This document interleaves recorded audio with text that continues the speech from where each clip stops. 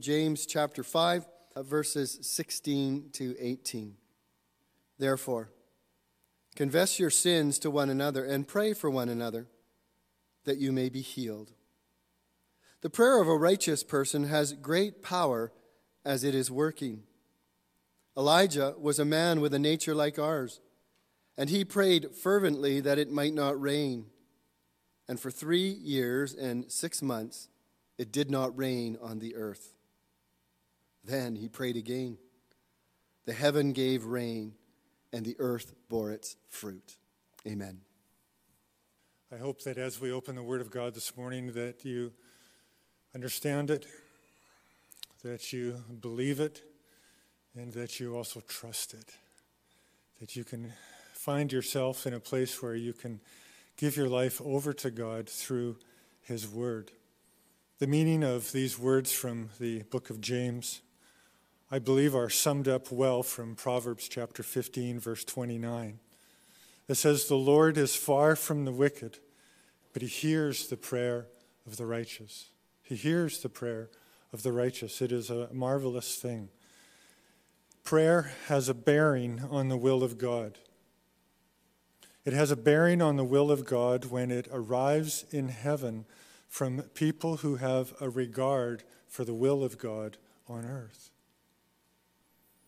There is a connection between the way prayer is heard by God and the way that we live our lives before God and before one another.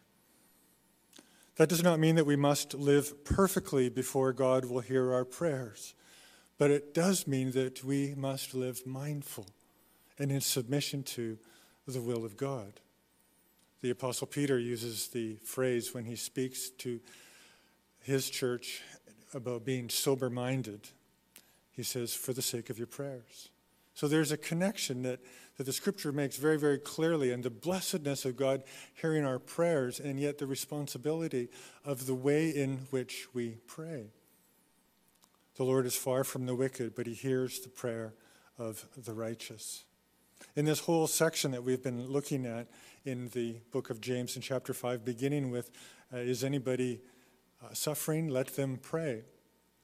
James has been expounding to the church something of the will of God, that the will of God would be in their mind. And I think that this is what the main point of this particular text is this morning, chapters 5, verses 16 through 18.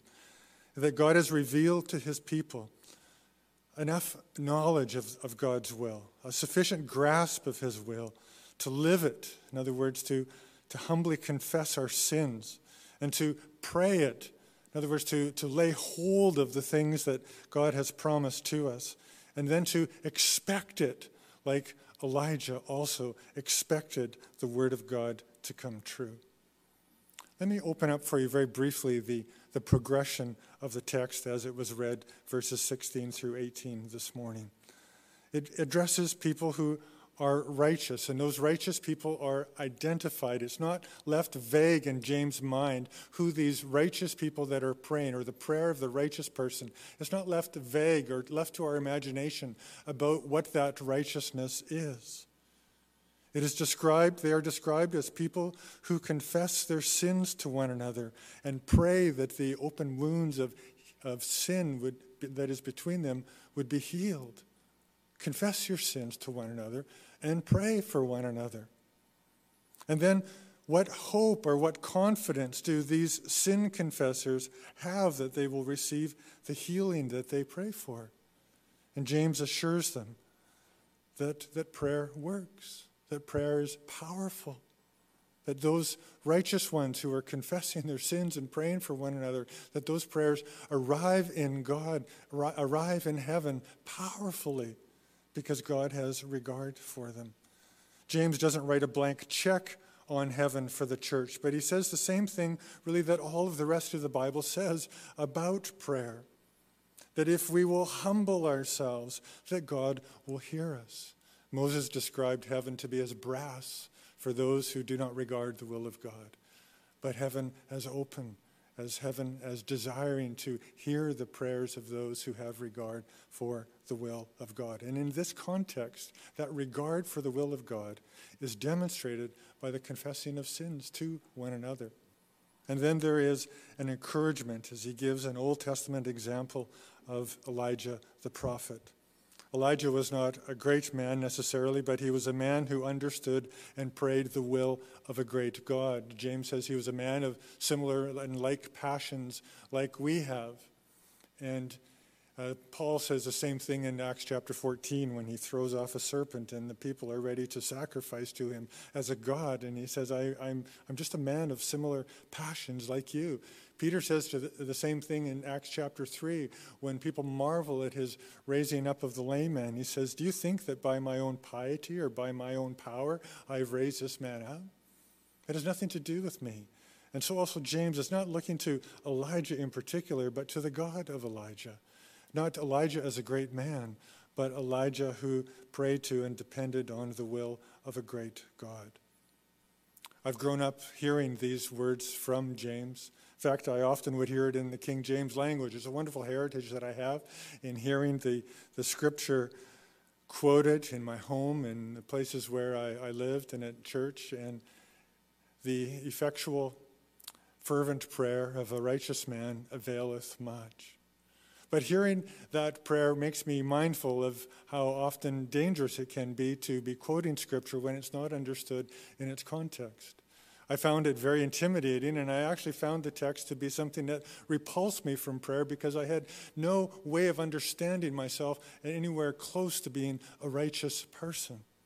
And I thought that prayer was for a small elite group who prayed because they were righteous, and God heard them because he understood them or saw them to be righteous enough. And if that we weren't righteous enough, that God would not hear our prayers. And the example of Elijah didn't really help. I didn't consider myself ever to be one who hung out in the company of Elijah. I knew enough about Elijah to know that he raised the dead. I knew that he yelled at the Jordan to stop the river from flowing. And I knew that he ascended into God, to God in a chariot of fire. And all of that I found very, very intimidating. And so, as I say, it makes me mindful of how Scripture is a powerful tool. But like any powerful tool, it can be used very effectively and wonderfully, or it can be used very, very dangerously and damagingly. And so the way of using the Scripture, of course, when we memorize it, is to make sure that we understand it and memorize it in its proper context.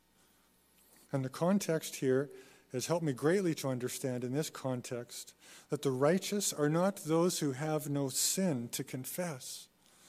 The righteous are those who know that they have sin and they confess it. That's what the righteous are here. Those who know that they have sin and they confess it.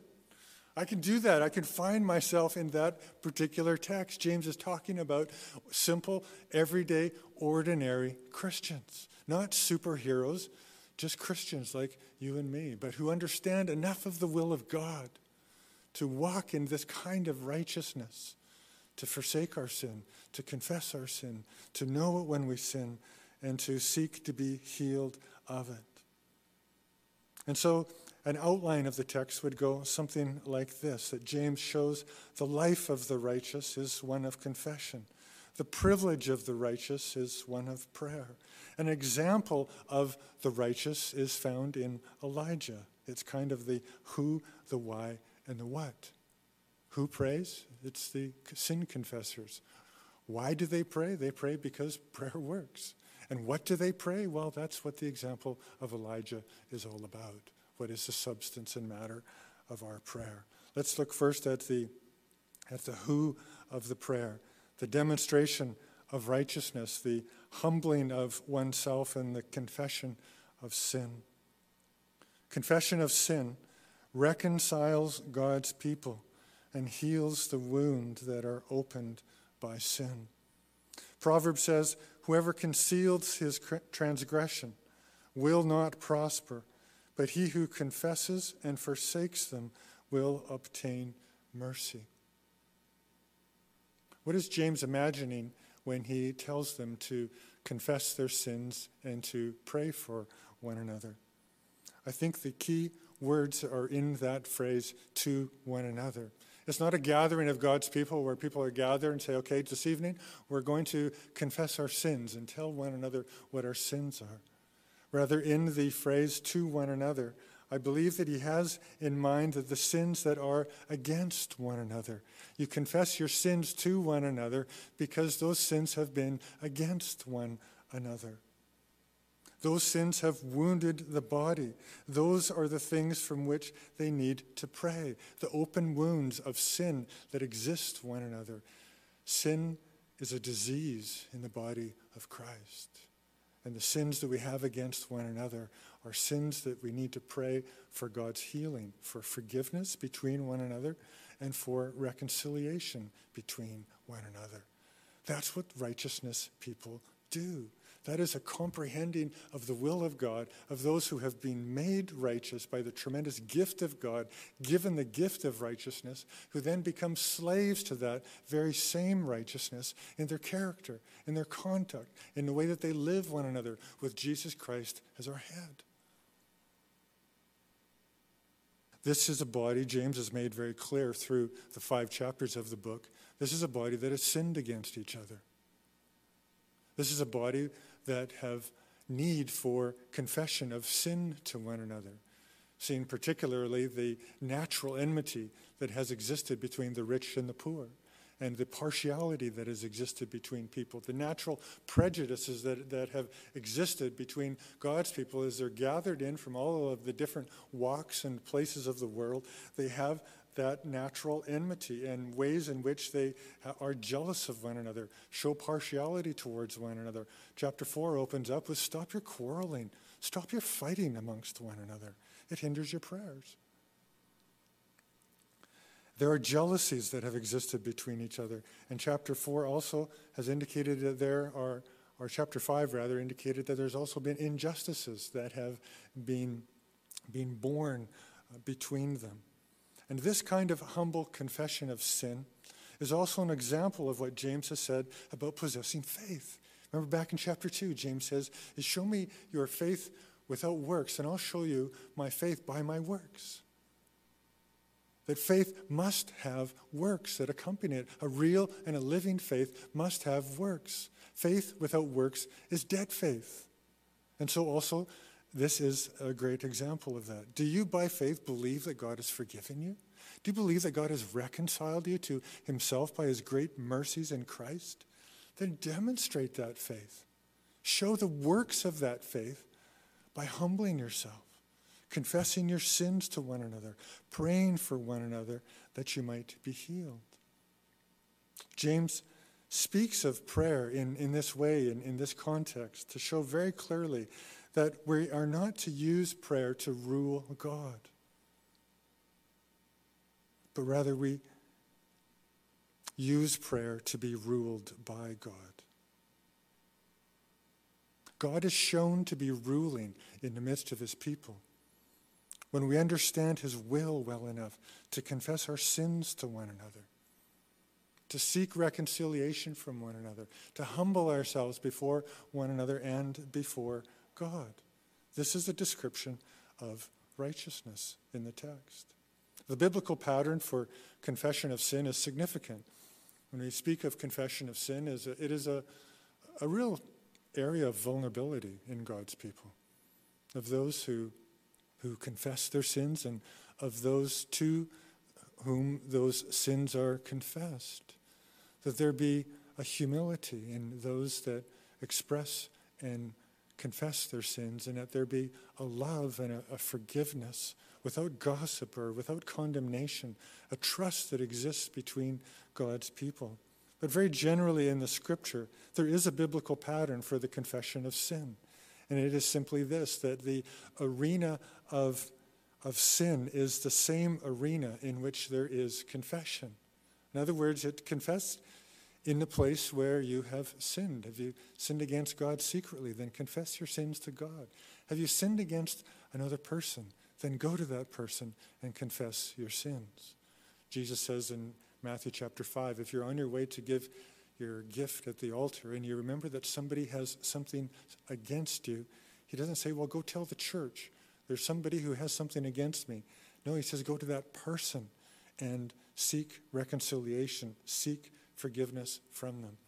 In this time of isolation and people are home more than they are, perhaps you've been doing some activities. Perhaps you've even been using the kitchen table for something that it wasn't designed for.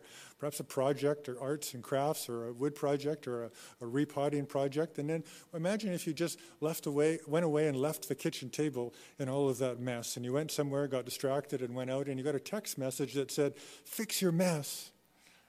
You wouldn't ask, well, where should I go to fix my mess? You would know that in order to fix your mess, you go to the place where you made the mess. And so it is with the confession of sin.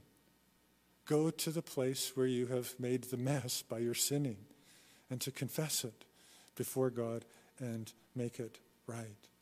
It leads to a very significant question in the body of Christ when James says to confess your sins one to another, humble yourselves before one another, and to pray for one another.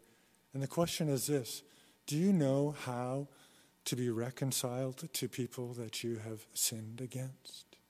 Do you know what it is to humble yourself and know when there is an open wound and know what righteousness looks like? Know how the righteous act and think when it comes to sin that exists between people in the body of Christ? Think what a sad paradox or irony it is when the people of God gather and the body of Christ gathers together and we worship God, we sing to God, we hear the word of God. And what do we worship God for? That he has forgiven our sins, that he's been merciful to us, that we've been reconciled to God. And what a tragedy is when these reconciled people stand in the midst of one another unreconciled, with open wounds that exist between one another. And so, husbands and wives, do you know how to be reconciled one to another? When you have offended one another, parents and children, do you know how to be reconciled to one another? Do you know how to go into the place where you have offended and to ask for forgiveness, to say, I am sorry, this is what I have done? Deacons and elders in a church where there is division, or if and when there is division, when there's conflict, when there's anything that has existed between people in the church, do you know how to confess your sin, to pray for one another, to be forgiven, and to be reconciled? I've noticed in the community, sometimes it seems like people are under a lot of stress. They've got more time on their hands than they want. There are perhaps a lot of different things that are bringing stress. They're not happy with the way things are in the world or in the government or in the schools or in their home or in their life or at the workplace. There just generally can be a lot of stress, and it can lead to offenses between people, the ways that you've made the lives of other people miserable by your words, by the way that you've behaved yourself. And it's significant as Christian people that we know how to go into the same place that we have offended, to confess our sins and to ask for forgiveness. Sin hinders our prayers. Psalm 66, verse 18 says, if I had cherished iniquity in my heart, the Lord would not have listened. Psalm 28:10 says, if one turns away his ear from hearing the law, even his prayer is an abomination. Isaiah 1:15 says, when you spread out your hand, I will hide my eyes from you. Even though you make many prayers, I will not listen. Your hands are full of blood. To these sin confessors, seeking to be healed and reconciled, showing their desire for what is right before God, James has an incredible thing to say about prayer. He says the prayer of a righteous person has great power as it is working. This isn't the will, this isn't proud people bending God to their will. This is people who are humbled before God, being bent to God's will. Be careful how you think about prayer and your desire to influence heaven. Do you really want to live in a world that is bent to your will? I know I wouldn't want to live in a world that was bent to my will. The whole purpose of seeking and living to live according to the way that God has shown us what righteousness is all about is not to bend God to the way things that we want or the way that we want the world to be around us, but is to submit to ourselves to the God who knows best how things ought to be and will be around us. My wisdom would run out very, very quickly if I could go to heaven and say, this is the way that the world should be. This is an example of prayer being effective, prayer being powerful in heaven. It is an example of a merciful God. Psalm 138 verse 6 says, "The Lord is on high. He is on high, but he has regard for the lowly." It is a wondrous thing. But there is such a thing as praying rightly. And it has nothing to do with our tone of voice. It has nothing to do with our posture. It has nothing to do with having the right vocabulary. It doesn't take on a particular affectation of a particular way or look in the ways that we pray. But rather, praying rightly is when there's evidence of the gospel thriving in us. Prayers are powerful in heaven when heaven is powerful on earth in us through Christ. And so James says, take prayer seriously. Prayer is powerful. Prayer works. Prayer is a cosmic thing. It is a thing beyond my comprehension that makes God imaginably greater than what I can think of, to think that our prayers ascend into the throne place of God, where God rules and governs, and where his will and secret counsel knows and ordains all things, and he chooses there to intermingle with it my prayers. I can't say that I understand it, but I wish to obey it. And hear the word of the Lord, the promise, the encouragement to me that God hears prayers. Don't take prayer lightly. Prayers are not meant to be tossed like biscuits to heaven, to a treat-starved God. God is not simply happy that we pray. He is happy that we use prayer. That's what we do. We use prayer. We don't believe in prayer. We believe in God, and we use prayer to get to the God that we believe in, to get to the God that we trust in. And God is happy, God is pleased when we seek from him the things that we most need through prayer. And that is to be healed, for our sins to be forgiven, for us to be reconciled one to another. And all through the text we can see that God is pleased when the distressed call out to him in prayer, when the joyful call out to him in song, when the weak and the ill call out to God through the elders in prayer. And there's a prayer of faith that depends upon and submits itself to the will of God. Prayer is powerful and effective when God's truth is living powerfully and effectively in us. A demonstration of righteousness, not self-righteousness. And we don't become righteous by praying. If you pray, and I hope you do, don't think that you become righteous in your praying. But those who demonstrate righteousness in their lives, clearly apprehending something of the will of God for us. God is pleased that we pray to him and look to him in expectation. To illustrate what he is saying about prayer, James uses the example of Elijah. Again, this isn't meant to intimidate, of bringing up the subject of Elijah, who was clearly a man used greatly by God, but it is meant to encourage. And in order to understand how James intends encouragement by the example of Elijah, we don't look to the book of 1 Kings, which a book of 1 Kings, chapters 16 through the rest of the book, show the story of Elijah and all the remarkable things that he did, including calling down fire from heaven and shutting up the heavens from rain. But we look to the book of Deuteronomy. And the significant thing is this, is that Elijah prayed about rain. And rain was a very clear thing that was identified by Moses, many generations before Elijah, identified by Moses as a clear and specific part of how God revealed that he would deal with Israel.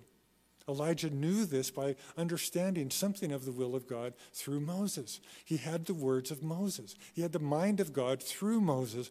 And in his prayer for the rain to be shut up and for the rains to come, he was praying the will of God as revealed on the mountain of God to Moses. All of Israel knew this. They knew that God's withholding of the rain and the giving of the rain was God's covenant blessings and and curses upon Israel as a nation. Elijah was a man who by faith and obedience asked God to do the very thing that God had promised to do. God had promised to shut up the heavens when they turned to idolatry. God had promised to open up the heavens and bless them with rain when they heard the word of the Lord and heeded God's word. So that's very significant, and I hope quite simple to understand. And I hope that you get it. That Elijah prayed to lay hold of what God had given through Moses. Okay? Now, we're New Testament Christians. The law was given through Moses. Salvation is given in Jesus Christ. As New Testament Christians, we pray to lay hold of what God has given us, not in Moses, but in Christ. And that's why it is important, as Paul says, for us to have the mind of Christ, to know something of God's will for us. What has God said about us? What has God ordained and decreed to give to us in Christ? And it's important that we know the will of God for us in Christ, just as Elijah knew the will and mind of God for Israel in Moses. What is the will of God for us in Christ? What is the mind of God for us in Christ? How do we pray for what God has decreed to give us in Christ? Well, it's the very thing that sin confessors need. It's the very thing that distressed people need. It's the very thing that joyful people need. It's the very thing that weak and ill and weary people need. We need God's blessing. Specifically, in the confession of sin, we need God's healing. We need God's forgiveness. We need God's reconciliation. I believe that Elijah gives us not only the manner of prayer, which was with fervency and with faithfulness to God, and also calling upon Israel for repentance. That is the manner in which Elijah prayed. But also, I believe that James specifically speaks of Elijah because of the example of the substance of prayer. He speaks of rain. Rain is used all through the Bible to speak of God's mercy and God's blessing. It's a tremendously rich Bible study. I won't go through all of the text right now, but if you were to go through the Bible and simply to look up the word rain, you would see how God uses that one single word all through the Bible as a metaphor for all of his blessings, all of his mercy, how he takes the moisture from the earth, the water from the earth, and he puts it in the heavens, and he sprinkles the earth with it to seek God's, to have and possess God's blessing. Psalm 65 verse 9 says, "You visit the earth and you water it. You greatly enrich. The river of God is full of water." And this is what the suffering need. They need the rain. They need the rain of God's blessing. This is what the joyful need. They need to be affirmed in God's goodness. This is what the weak and the ill, the weary need. They need God's enrichment. They need God's blessing. Jeremiah 14 says, in mocking of their false gods, says, "Can your false gods give you rain? Can idols, your silly idols, can they give you the thing that you most need?" See, that's what rain is all about in the scripture, that God possesses, that God is the one who gives the thing that we most need for our life and our thriving in our souls and in our bodies. Zechariah chapter 10 verse 1 says, "Ask for the rain. Ask for the rain. God will give it to you. Ask for it." And God is glorified when we know something of his will for us, as Elijah did, and we ask for it. And of course, you're probably familiar with Isaiah chapter 55 that says, "As the rains water the earth and accomplish the things for which God sent it, so also the word of God will accomplish the purpose for which it is sent." May God help us to grasp the will of God as the body of Christ, and to pray the will of God to God, and to expect the will of God in our lives. Would you please pray with me? Lord, thank you for your many, many mercies. And I pray that the word of God would be helpful and understood and encouraging in our lives. Thank you for your great sovereign majesty in heaven, and your throne rules over all things. Lord, we are humbled that you would seek our prayers, our petitions. And Lord, may we do so with fervency. May we do so with earnesty, seeking your will for us. May we do so humbly. And may the life of our body between one another demonstrate that we know something of the will of God in our lives between one another. Pray it in Jesus' name. Amen.